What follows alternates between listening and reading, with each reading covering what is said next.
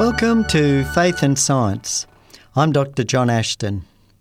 The academies of science in the different countries around the world provide guidance for educational institutions and, of course, places for science policy, particularly related to education. And it was interesting that a number of years ago now, back in June 2006, an international body of academies of sciences released a statement on the teaching of evolution.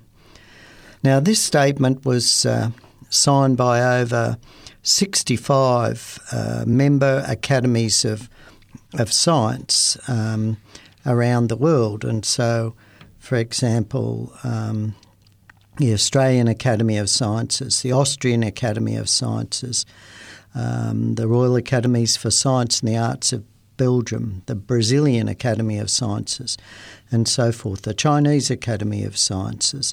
And so there's a list there, the Union of German Academies of Sciences and Humanities, and so forth. And so these academies of sciences around the world signed this statement that they've learned that in various parts of the world within science courses taught at certain public systems of education, scientific evidence, data and testimonial theories about the origins and evolution of life on Earth are being concealed, denied or confused with theories not testable by science. Now, they don't spell those out, but my intuition is that they're referring to the biblical creation position, at least, would be one of those things. And what they are saying is that we urge decision makers, teachers and parents to educate all children about methods and discoveries of science and to foster an understanding of science of nature. Well, I mean, we would agree with that latter part, of course. I would anyway. But then they go on and they say, we agree that the following evidence-based facts about the origin and evolution of the Earth and of life on this planet have been established by numerous observations and independently derived experimental results from a multitude of scientific disciplines. Even if there are still many open questions about the precise details of evolutionary change, scientific evidence has never contradicted these results. So that's a very interesting statement that they've made there. And I'll just say it again, that what they're saying is, and this is what they've written, that we agree that the following evidence-based facts about the origins and evolution of the Earth and of life on this planet have been established by numerous observations and independently derived experimental results from a multitude of scientific disciplines.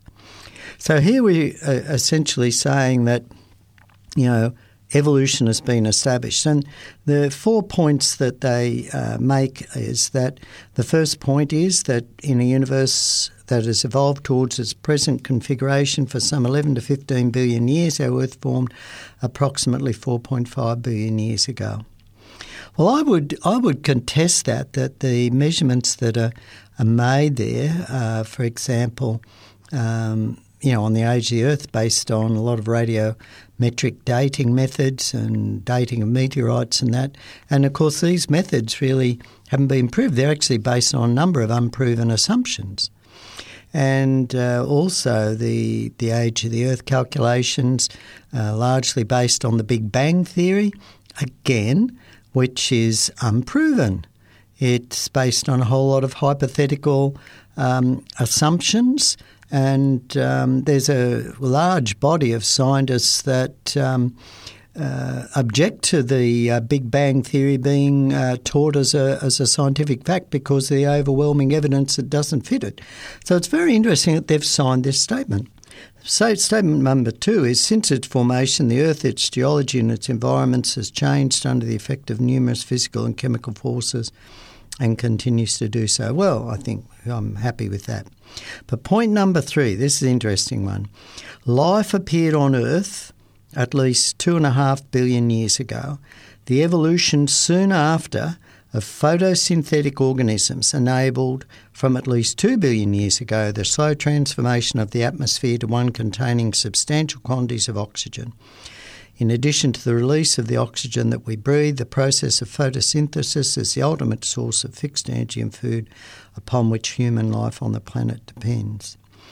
Now that's very interesting. That's, again, an assertion about an age, and those ages, again, are based on largely on radiometric dating, which, again, as I said, is not proven, has never been validated for prehistorical dates. But it's very interesting. It says that evolution, so some life form, they don't say which started, but that's the general picture, that some little, simple-celled organism did form by itself. And then the photosynthetic organisms began to produce oxygen. Now, we know from what we observe today in plants that the system to produce oxygen is called photosystem 2. It's a highly complex molecular machine involving, quite complex structures. And what we have no mechanism to date as to how such a complex structure could actually form so early on, let alone the first cell, as I'll talk about in a little bit. So it's interesting here. What they're saying is that we've got numerous observations, independently derived experimental results from a multitude of disciplines that establish that, life formed at that particular time. And that soon after this mechanism of photosynthesis took after. And then it says, point 4 is, since its first appearance on Earth, life has taken many forms, all of which continue to evolve in different ways. It's quite interesting that this is a statement that is signed by so many academies. The Royal Society, the United Kingdom Royal Society, United States National Academy of Sciences, the African Academy of Sciences, and so forth, have all signed this particular statement. But I want to sort of look at this statement a little bit further because this is governing education, and these scientists have signed, but there's overwhelming evidence that they're wrong, that it's impossible. I'll just read you a section from a statement or an article written by James M. Tour, who's one of the world's leading synthetic chemists. And what he is talking about is, and this is something he wrote, by the way, on the 19th of January back in, wrote in May 2019.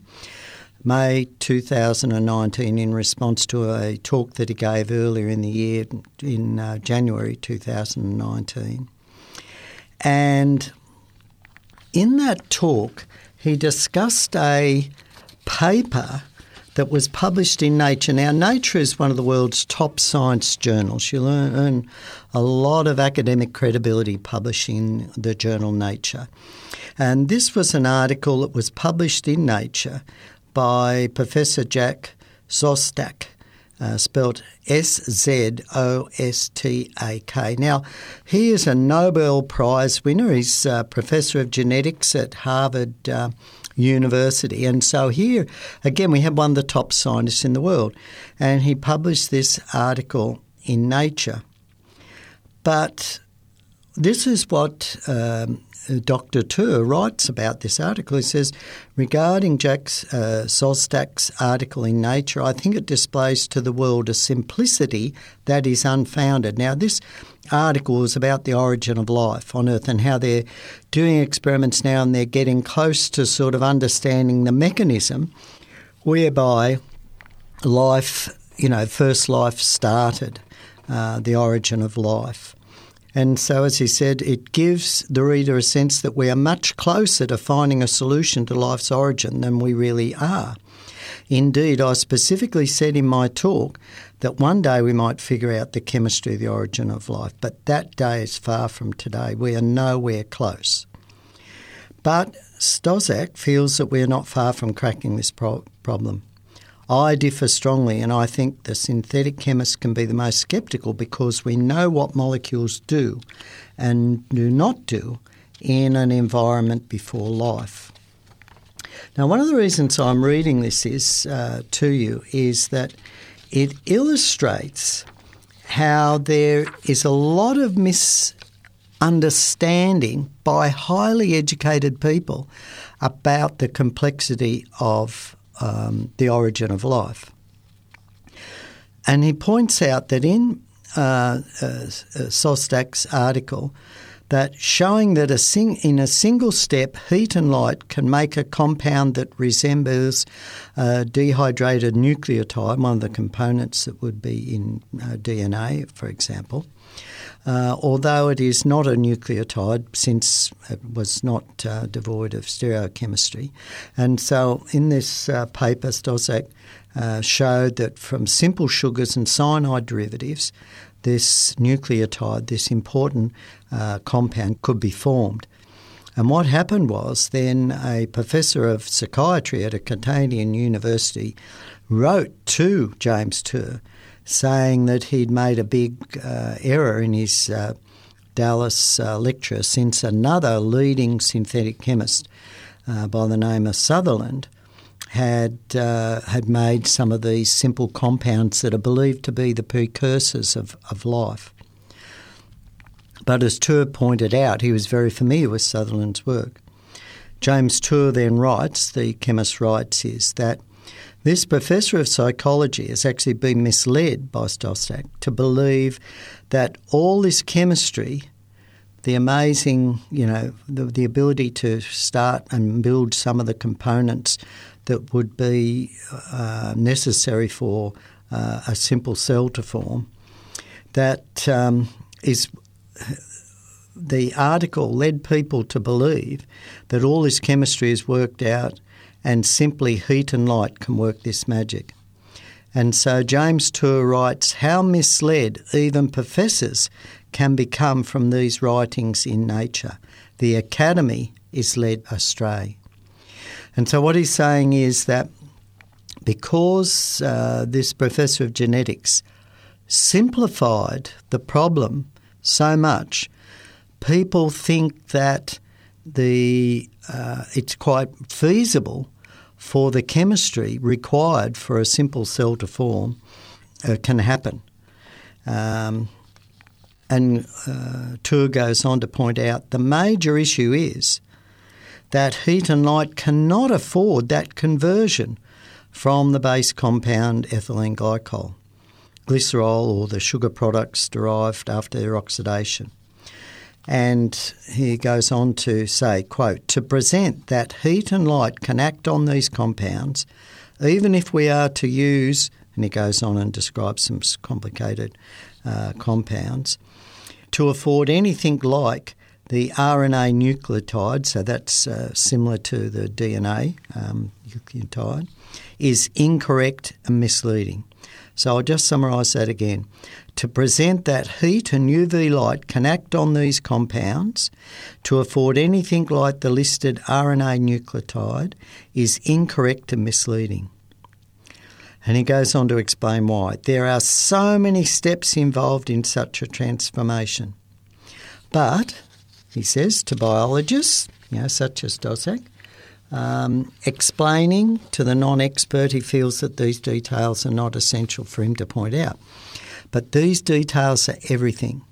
Stereochemistry is essential. Now, stereochemistry is sort of like molecules can look the same but be mirror images of one another and have different structures. So an example would be how our right and left hands look similar, but one is the mirror image of the other. So you can't put your right hand in a left-handed glove.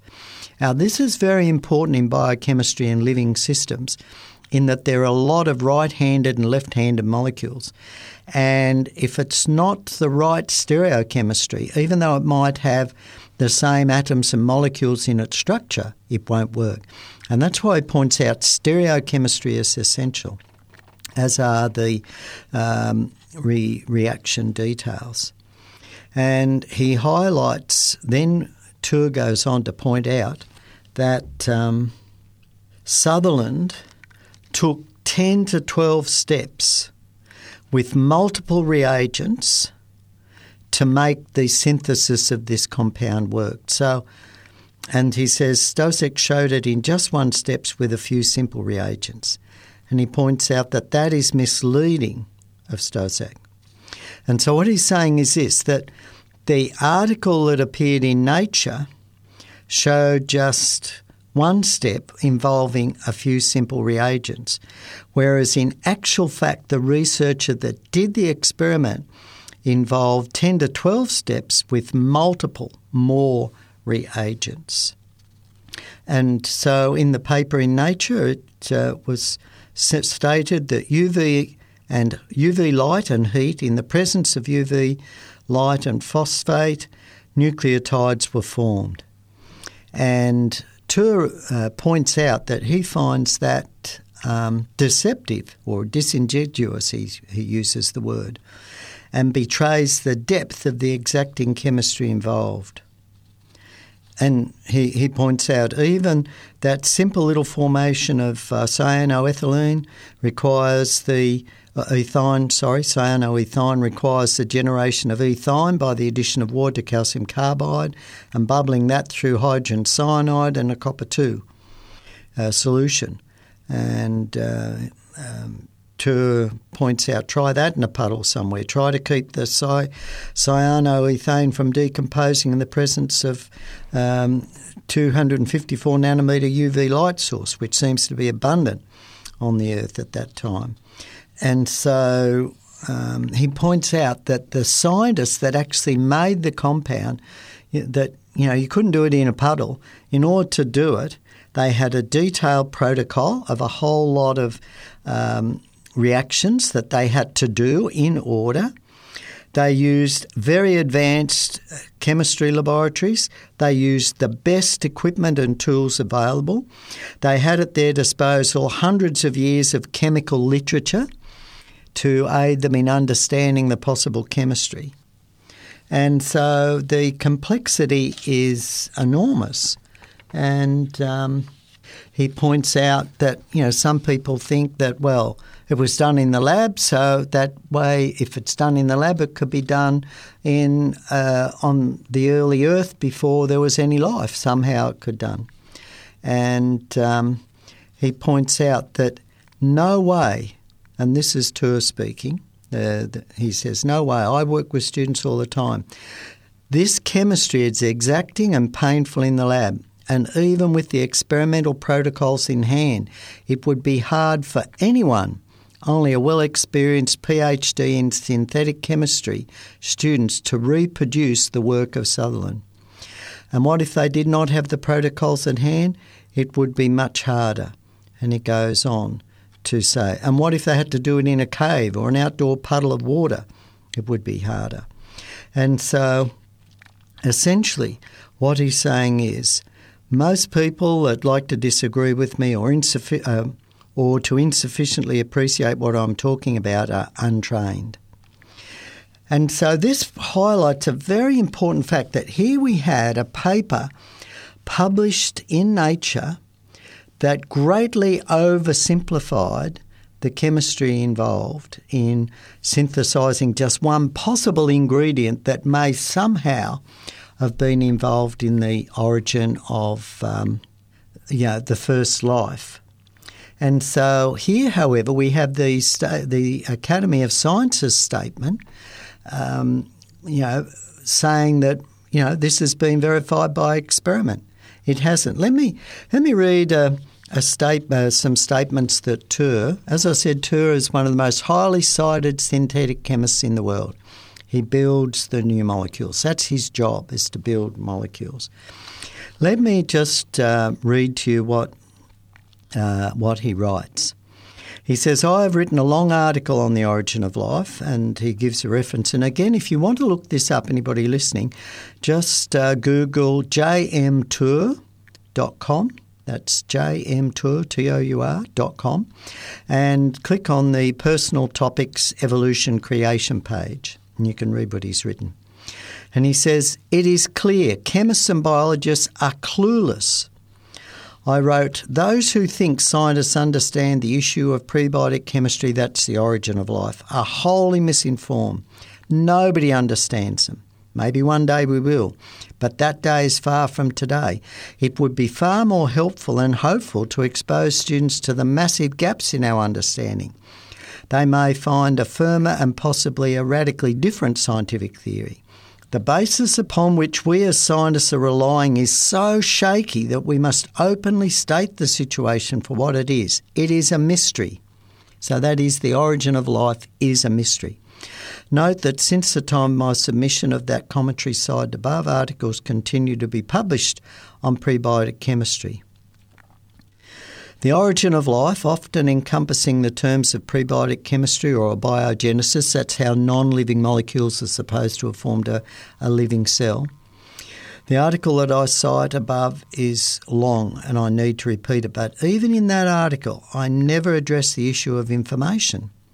The informational coding within the DNA or RNA that corresponds to the sequence of nucleic acids is primary to the entire discussion of life. Some would rightly argue that the information is even more fundamental than the matter upon which is encoded. I merely showed that the requisite molecules, lipids, proteins, nucleic acids and carbohydrates, are so unlikely to have occurred in the states and quantities needed that we could never have gotten to the point of figuring out the genesis of the requisite code or information. He's talking about the DNA code. The code is analogous to a difference between the Library of Congress and a big box of alphabetic letters. The library has a huge amount of embedded information, while the random box of letters has little. So the origin of first life is the nail in the coffin, closed on the emergence of biological evolution. Without that first life, or simple cell, which requires the 4 molecule types plus information, all proposals regarding biological evolution are without a base of life. And it is difficult to discuss biology without life. But even if one were given all the molecules needed in complete stereochemical purity and the information code, could a cell be constructed using the chemical and biochemical tools we have today? I have written about such a hypothetical experiment and how it would be impossible using today's expertise to even construct the lipid bilayer, namely the exterior packaging that holds the cell's nanomachinery in place. Just the lipid bilayer, which itself surrounds thousands of nanosystems, is beyond our ability to synthesise. The conclusion of that thought experiment is that life based upon amino acids, nucleotides, saccharides and lipids is an anomaly. Life should not exist anywhere in our universe. Life should not even exist on the surface of the earth. Yet we are led to believe that 3.8 billion years ago the requisite compounds could be found in some cave or undersea vent and somehow they assembled themselves into the first cell. If you have knowledge of chemical or biochemical synthesis or nanosystem assembly, I encourage you to read that short article and judge for yourself. If I'm wrong, then enlighten me on my error. If I'm correct, then ponder how far afield we have gone in projecting to the public our knowledge of life's origin.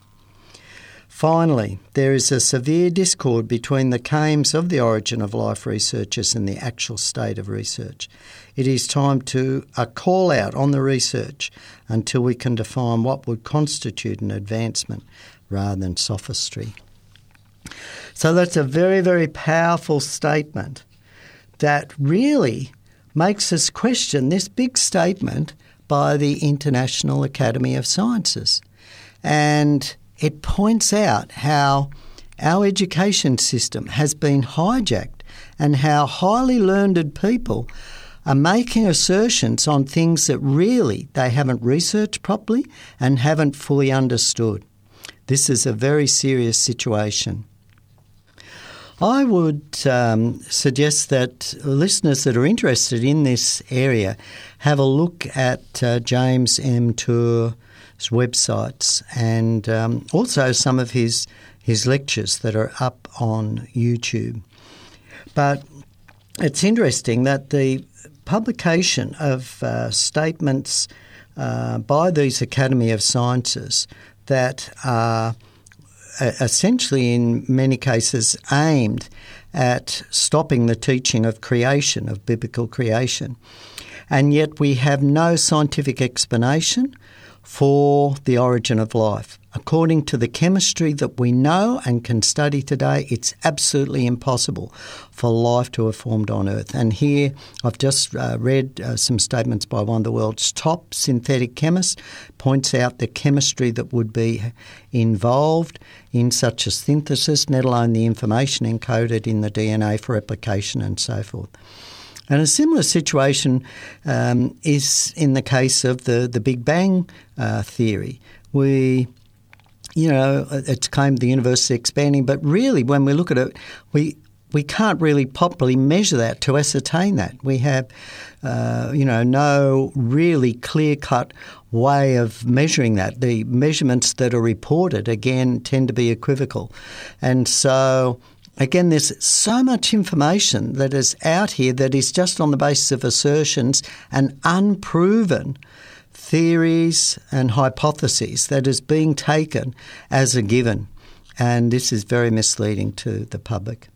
There are some also very good articles on these issues on the Creation Ministries International website, which is creation.com. If you just Google creation.com and enter in a search question like the age of the earth or on evolution, creation, these sort of things.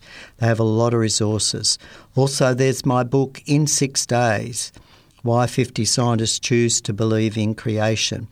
This book is available also free on the creation.com website. Just enter In 6 Days in the search engine and it'll come up on the index there and you'll see if you click on it and then a list of names will appear down the side and they will give you the names of different of the different contributors and their chapters, such as John P. Marcus has an excellent chapter on the mathematical probability of why it's impossible for new genes to form by chance in the theory of evolution. And of course you can re-listen to these programs by Googling 3ABN Australia, all one word, .org.au and click on the listen button. I'm Dr. John Ashton. You've been listening to Faith and Science. Have a great day.